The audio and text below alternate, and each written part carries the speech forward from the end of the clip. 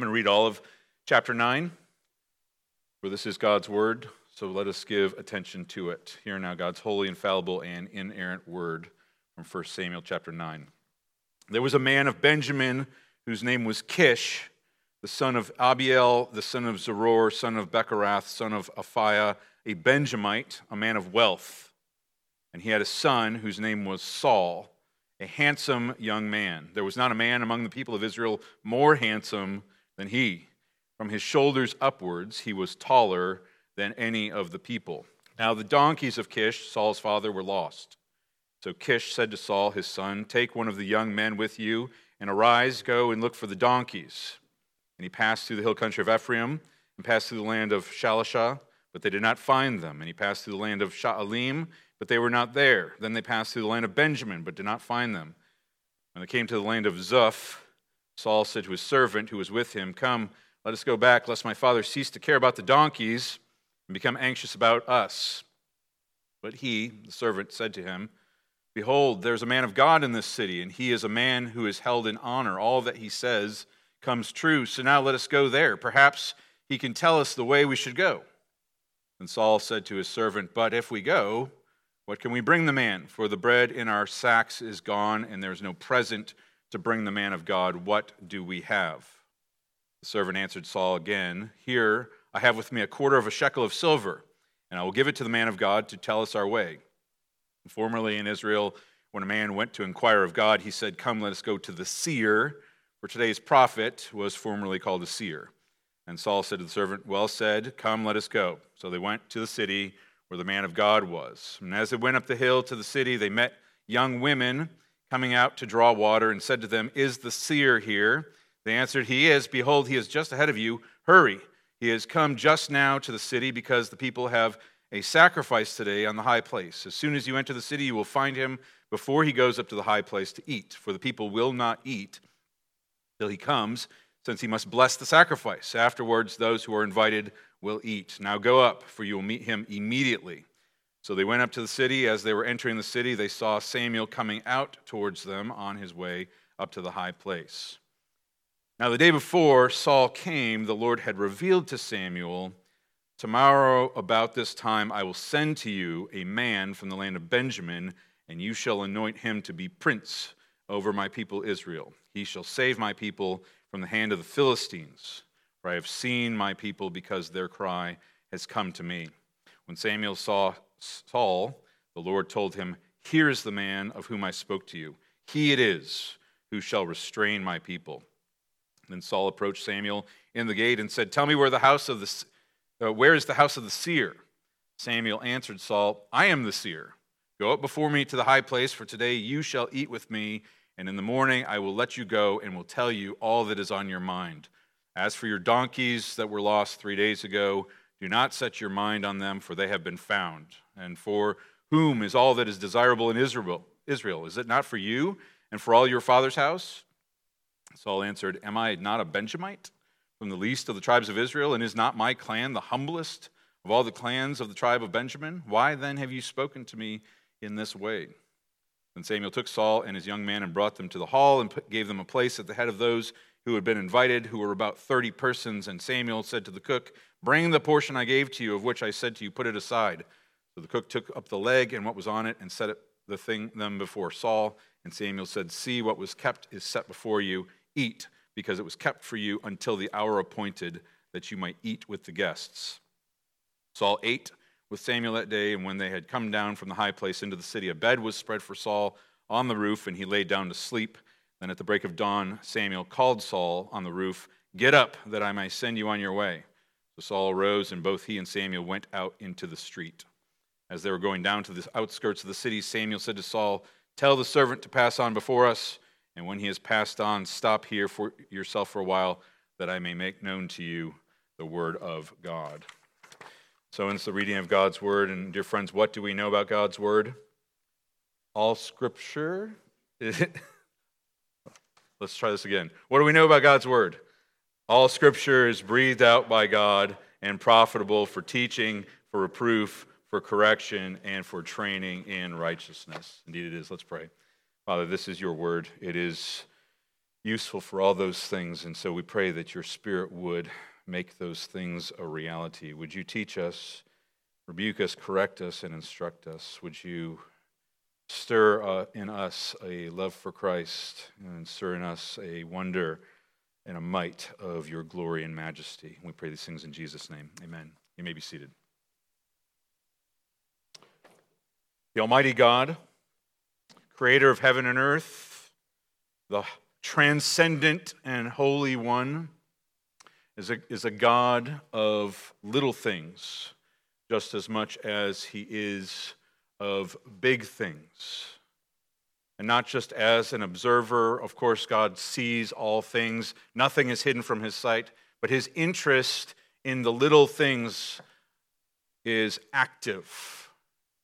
It is, he takes an interest in which he shapes, molds, directs, influences even the mundane and the incidental events of everyday life, all part of his purpose and his plan, his process to carry about his grand and glorious purposes of redemption.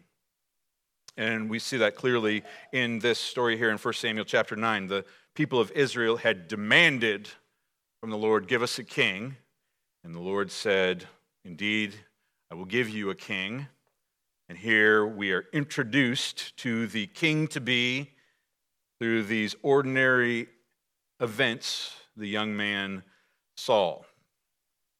Now, friends, our God is infinitely wise, and he is always wise, and yet sometimes it is more evident than others. And what we can't fail to miss, or what we can't fail to see, what we cannot miss, is the immaculate and impeccable wisdom of our God in selecting Saul as the first king of Israel. The people had asked for a king, demanded a king. "Give us a king like all the other nations."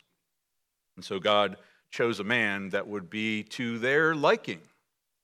He chose one of their own. He was an Israelite, a man of the tribe of Benjamin, and yet he was also a king who would be favorable in the eyes of all the nations, at least on the outward appearance. He was handsome, gorgeous, you might say. He was more handsome than any other Israelite. It says that there was not a man among the people of Israel more handsome than he, and he was tall. From literally head and shoulders above everybody else. He was tall, he was dark, he was handsome. He would have been the fan favorite on any reality TV dating show of ancient Israel. And yet, at the same time, he was far more like the people of Israel than they would care to admit. Because Saul was a man, his story is not one of redemption. His story is one of rejection and ultimately of destruction. Saul, even from the very beginning, God holds up the man Saul as a mirror for us to look into, to examine our own hearts, as a warning for us. Because in Saul we see a man who was given great privileges, and yet he squandered them. He was a man who was influenced by the Spirit of God. The Spirit of God operated on him, influenced him, gave him gifts, and yet he was never really spiritual. He was a man who was often religious, but never truly godly. He was a man who was a leader of God's people, but failed to exhibit godly leadership. And what's more, we need to be alert when we read about Saul, because we see in Saul character traits and even actions that we, as God's people today, sometimes attribute as evidence of godliness. We know that Saul, when we read to the end, we see that Saul was not a godly man, and so we see that these evidences are not sure evidences of a godly faith. So when we look at Saul, we have to be alert and we have to examine ourselves to see the true spiritual danger that you and I in the church, especially for us who have been raised in the church, a true danger that we face. And that is to be lulled into complacency by our position in the covenant community and fail to receive a true spiritual birth through faith in Jesus Christ, a true renewal, transforming renewal by the grace of the Lord Jesus Christ, which results in a pure devotion to the Lord as men and women after God's own heart. And we'll see a little bit of that today. And some of the false indicators of godliness we see right at the very beginning. When Saul's father wakes up in the morning, some of his donkeys are lost. And Kish, Saul's father, says to his son Saul, he says, Saul, take one of the young men and go and find these donkeys. And immediately what we see is Saul is an obedient young man. He's obedient to his father. There doesn't seem to be any arguing, grumbling, or complaining. It seems to be an immediate obedience. He takes his young man and goes to look for donkeys. There's an outward obedience that Saul exhibits. And it's a persistent and a diligent and a faithful obedience. He travels all over the place to find these donkeys. They're not immediately found. And we don't know, scholars don't know exactly all of these places that are mentioned here, but the best guess is it's an area, if you were to start on foot from here at Stuber Elementary and head over to 423, and you were to walk down 423 to the Colony, maybe stop by the Reagan's house or go to the Grandscapes area, and from there you turn east and head to Plano and walk over to the Minnick's house, and from the Minnick's house maybe you turn north and head up to Frisco to Christ Community at Preston in Maine, and then from there you head back to Stuber. That general area is the area that Saul and his young man tend to walk, which if you know where you're going and you're making a concerted hiking effort, you might be able to make that whole circuit in about a day, a little under a day. But that's not what they were doing. They were searching for donkeys. They were looking all over the place, stopping at houses, stopping at farms. Have you seen my father's donkeys? They were going up hills and down ravines and having to stop for food. And it's been 3 days, a 3 days journey, Samuel says later. But it's diligent. And it continues for some time until they get to this land of Zuph. And at that point, Saul demonstrates that he has a concern for his father. He says, we should go back. We haven't found the donkeys. My father's going to stop being concerned about the donkeys. He's going to be concerned about us. He's got a concern for others. And so, obedience, diligence, and faithfulness in obedience, and even a concern for others' kids. This is what Saul exhibits as his outward obedience. And yet we know that Saul wasn't a godly young man. But often, even those who are not godly exhibit fruits of godliness that we don't see in our own hearts. Do you, at a minimum, demonstrate that level of faithfulness in your own life as a believer in the Lord Jesus Christ? And parents, sometimes obedience, faithfulness, a concern for others, that's all that we can manage. That's all we're looking for sometimes. Yet, is that true godliness? Is there something more? There is something more. The heart matters. The why matters. Is there a love? Is this obedience that comes from a love for Christ? Is there a humility in clinging to Christ for salvation? Or is it mere outward obedience like even Saul? experienced and evidenced. And it's at this point here in Ziph where he's concerned about his father that we see a turning point in the story, and we see a turning point in our perception of Saul. Because they're at the end of their rope, and it's the servant who says to Saul, well, there's a man of God here. A man who is held in honor, and all that he says comes true. Now, if this wasn't 1 Samuel chapter 9, we might not know who that man of God was, but we suspect that that's Samuel, and our suspicion turns true as we read a little bit further. But a couple of things are kind of surprising. First of all, it's the servant who is making this suggestion to Saul. Saul is the leader of this search party, this expedition, and yet the servant is the one who is saying, hey, we should go talk to the man of God. And Saul has been so diligent in his own strength to try to find these donkeys, and yet when it's all said and done, he misses on the one thing to go inquire of the man of God. And it's shocking that Saul doesn't seem to know who he is. They're just referring to him as the man of God. And we know that Samuel has been ministering in Israel for decades. He's now an old man. He's been serving since he was a young child, and we learned earlier that every word of his, not a single one fell to the ground. The Lord was with him, and he was the mouthpiece of the Lord for the people of Israel. How is it that Saul doesn't know who this man is? He doesn't seem to have heard of him. He doesn't seem to have a real desire to go seek wisdom from him. And even when he goes into the town, he doesn't recognize him. He says to his face, can you point me to the seer's house? And he says, well, I'm the seer.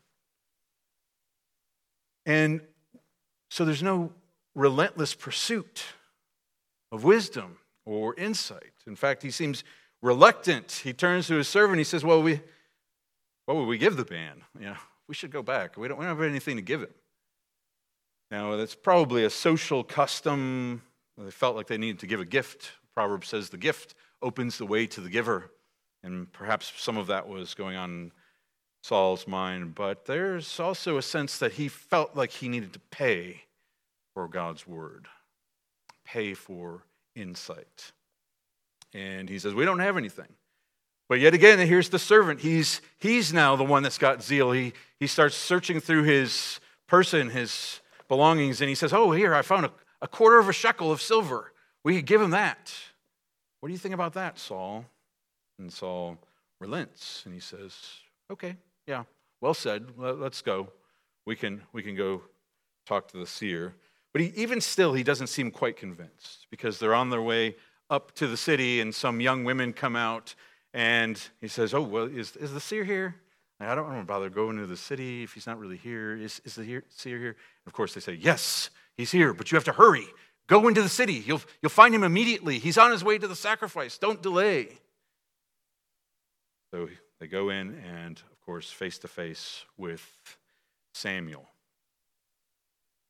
And it's at that point there is a shocking turn of the story. And it's shocking for us because ordinarily we do not have insight into God's secret and hidden will.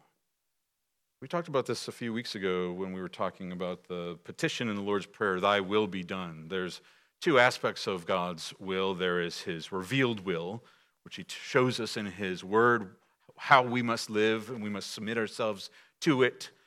And then there's his hidden and secret will by which he governs all things and he brings everything to pass. And he doesn't reveal to us these secret things. We only see them kind of in the rear view mirror. And yet in this particular case, the Lord revealed his secret purposes to Samuel beforehand. And he says, now the day before Saul came, the Lord had revealed to Samuel, tomorrow about this time I will send to you a man from the land of Benjamin, and you shall anoint him to be prince over my people Israel. And brothers and sisters, that ought to really get our attention. I will send to you a man. It's an active sending. Because think about all the things that had to happen along the path for Saul and his servant to end up in the presence of Samuel. First of all, the donkeys had to wander off, and they had to really wander off so that they were hard to find. Kish had to decide, well, I'm going to send my son and this young man. Pick one of the young men. And there seemed to be other search parties because someone else finds the donkeys later. So Saul has to go on his way and not find the donkeys. He has to have this zeal, this desire, this faithfulness to continue searching. And then there has to come this point where he has to be exasperated and he has to give up his search. And the servant has to remember that there's a man of God. He has to identify where in the world they are in the land and happen to notice that this is probably Ramah. This is probably Samuel's hometown, and Samuel may be here. And oh, by the way, Samuel, he judged in a circuit. He went through 3 different towns, and then there was a 4th town, Ramah, which in this particular case, he just so happened to be at where his circuit ended.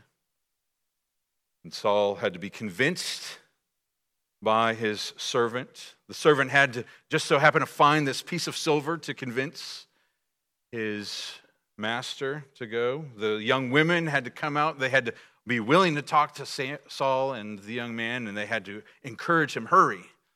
They had to make haste. All these things, all these little incidental, menial, castaway things are part of God's sending Saul to Samuel. And beloved, do you think that that was a one-off in the way God operates? I tell you that it is not. That is the way God operates regularly. He works in and through all the insignificant details of your life and my life and the life of this country and the life of this church to bring about his glorious purposes. And notice how precise and exact God is. He says to Samuel, tomorrow about this time. He had the date circled and the time on the calendar marked out to say, Saul is coming at this point. That's when I'm sending him. Incredible precision.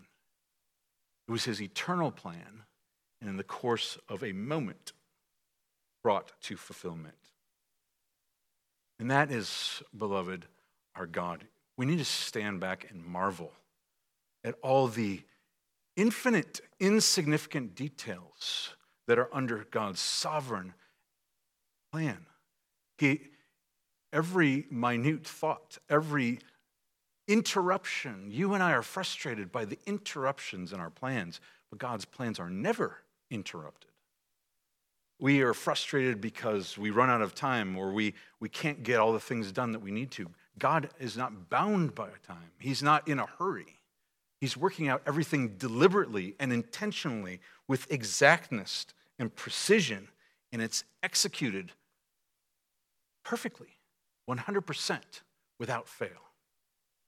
And that is the way of our God, all coming about to fulfill his grand and majestic, broad purposes of redemption. And beloved, that is the sovereign care and will that he has over your life and mine. That is a God worth trusting with our care. And of course, we know this was perfectly true in the coming of our Savior Jesus Christ. The Apostle Paul said that in the fullness of time, God sent his Son, born of a woman, born under the law, to redeem those under the law. He sent him at the exact perfect time in human history, when it was exactly the time for God's people to receive or to reject him.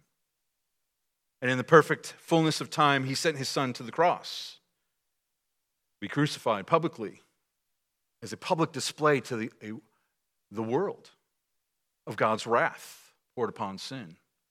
And in the fullness of time, he raised him from the dead, demonstrating his power over the grave and vindicating him in holiness, declaring him by power to be the Son of God. And in the fullness of time, he caused him to be ascended into the heavenly realms. And beloved, just as certain as that day and hour, and the day and the hour when Saul were to show up, so he has a day and an hour set when the Lord Jesus Christ will come back again.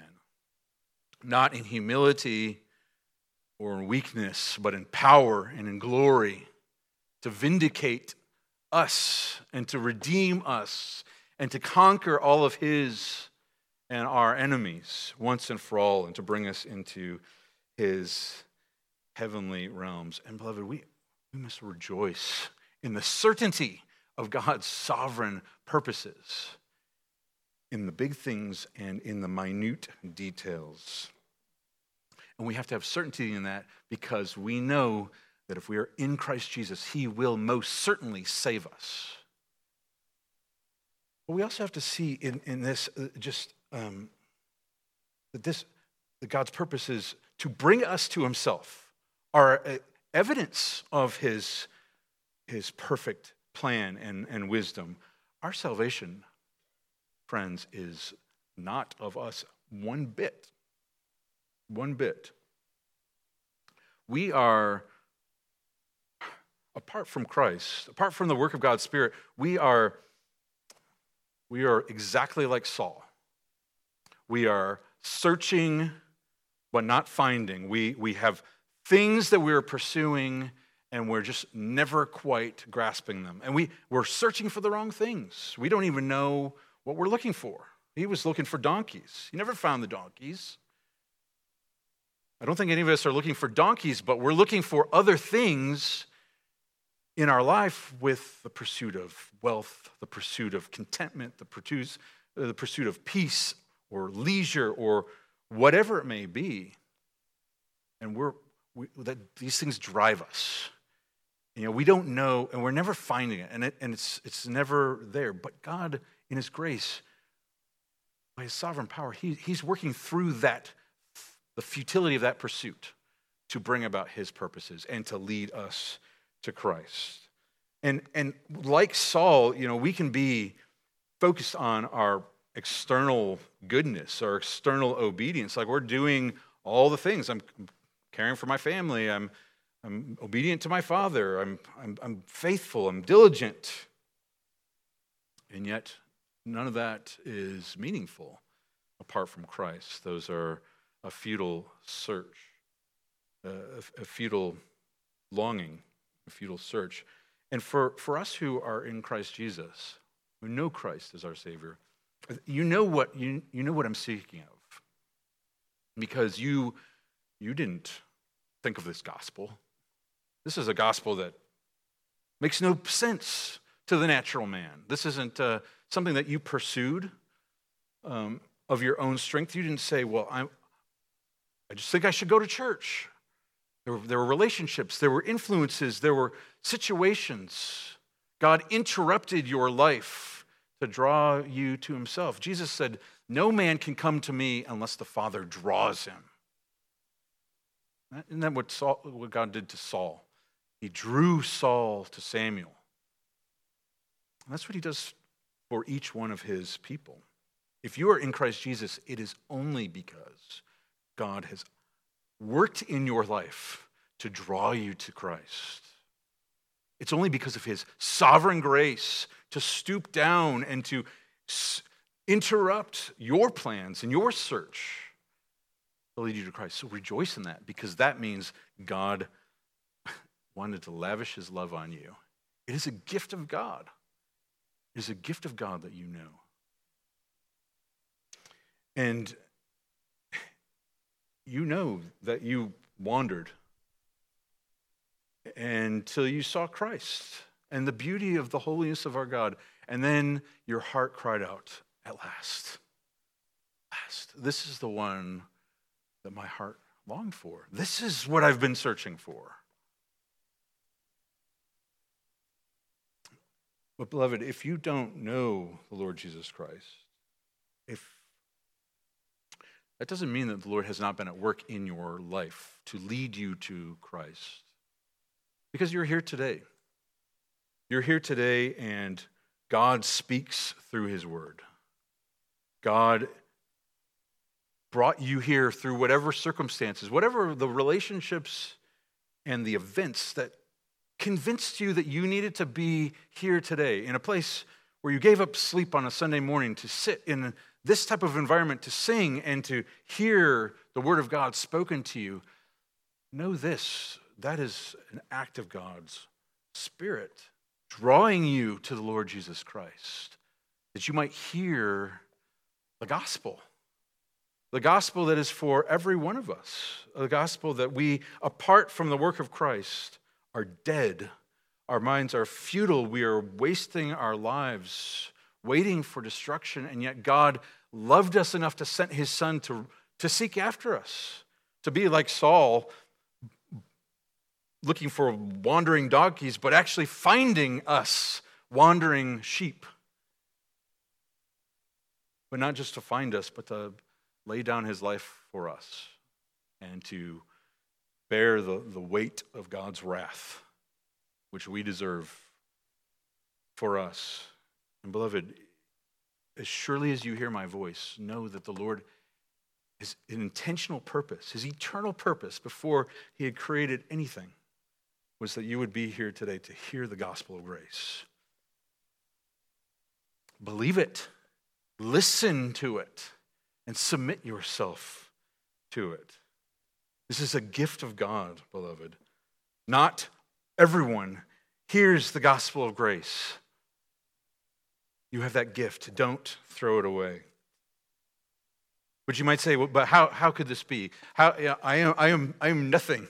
I am a small person, a meaningless person in the midst of life. How could a sovereign and immense God take such an interest in me to draw me specifically into a place where he would speak to me and I would hear his voice and he would call me to put faith in his Son that I might dwell with him? You might say, how could this be? And I would say, look at what Saul says. Doesn't Saul say something similar to that? Samuel says, it's not, for whom is all that is desirable in Israel? Israel is not for you and for all your house. And Saul says, am I not a Benjamite from the least of the tribes of Israel? Is not my clan the humblest of all the clans of the tribes of Benjamin? Why have you spoken to me in this way? And beloved, I think we have reason to believe that Saul's humility was, again, external humility, social convention, not true godly humility. But know this, if you feel small in the face of a glorious and majestic God, that is the right response to such a thing. But that is the glory and the beauty of the gospel of Jesus Christ, beloved. That the sovereign God would take an interest in you and me, little ones, children like you and me. That's throughout the pages of Scripture. A humble heart is a necessary place to be to receive the gospel of Jesus Christ, to know our smallness, to know our foolishness, to know our sinfulness, to know that we have no right to claim the gospel apart from God's grace. That's exactly it. Jesus said, I didn't come to call the healthy, but the sick. That we need to come like little children, begging for scraps of bread, clinging, saying, Father, please, me too, me too. Beloved, if you feel that smallness, it's the work of God's Spirit. Because God opposes the proud, but he gives grace to the humble. He revealed the things to those who are not, to the weak, to the lesser things, even those like you and me, beloved. Beloved, also, we say it every week when we do our offering.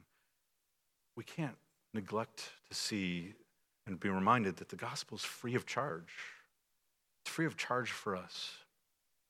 Saul had this mindset like he had to have something to give to Samuel.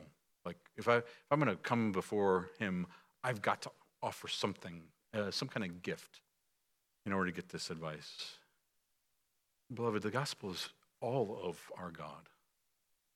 There's nothing in our hands that we bring. It's simply to thy cross I cling. Jesus was the one who paid the price. We pay nothing. We pay nothing. We receive everything. It's all grace. Jesus was the one that offered the sacrifice for us. We simply receive it. That doesn't mean that it's not costly for us. It does. It costs us our entire life. Because a true reception of the gospel of Jesus Christ transforms us so that we willingly give everything, but not as a payment, but in thankful worship for the one who gave himself for us. We give ourselves to him. Beloved, this is the gospel of the true King of Kings, not this imposter king, this first king, Saul, this human king who is confused in his thinking. This gospel of Jesus Christ is the one who came to seek and save the lost like you and me, and he's the one to whom our Father draws for true salvation. He's the one that sacrificed himself that we might partake of him, that we might eat and drink his grace, and we might be nourished. And did you notice that? What Samuel said to Saul? He said, come, there is a feast that has been prepared. There's a portion that's been set aside for you. Come and eat. Know this, brothers and sisters.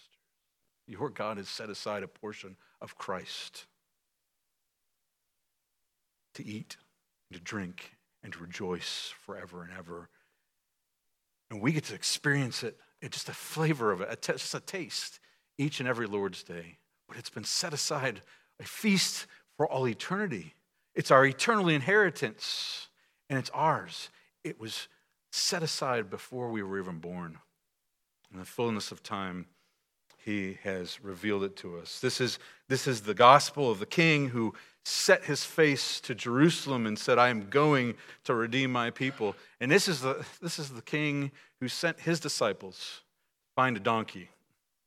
And they found a donkey, but that donkey was for him, so that he might come in and present himself as the King of Kings. As the prophet said, rejoice greatly, O daughter of Zion. Shout aloud, O daughter of Jerusalem. Behold, your King is coming to you. Righteous and having salvation is he, humble and mounted on a donkey, on a colt, the foal of a donkey. This is your King who came in humility, and he is coming again, not riding on a donkey, but on a white horse. His name is just and true, and he will judge the nations, and he will redeem us for himself, and he will rescue us from every evil deed, and he will bring us into his glorious kingdom to rejoice and to feast with him forever and ever. And beloved, that is the God that has drawn you to his Son today, to hear his voice, to put your faith in his gospel. He has set his Son before you as the only means of salvation. He is the one who is what your heart is longing for. And he's offered to you free of charge. Hear him, beloved. Receive him. Love him. Give yourself to him. And rejoice in him and his salvation and in the fullness of joy that will be ours forever and ever. Let's pray together. Lord, thank you for your Son, Jesus Christ, our Savior. Thank you for these glimpses of grace and the gospel, even in these Old Testament stories of a man wandering, looking for some donkeys. Your gospel, your word is glorious and wonderful, and we praise you for it. Help us to receive Christ and to walk in him and to be astounded by who you are as our God. We pray these things in Jesus' name, amen.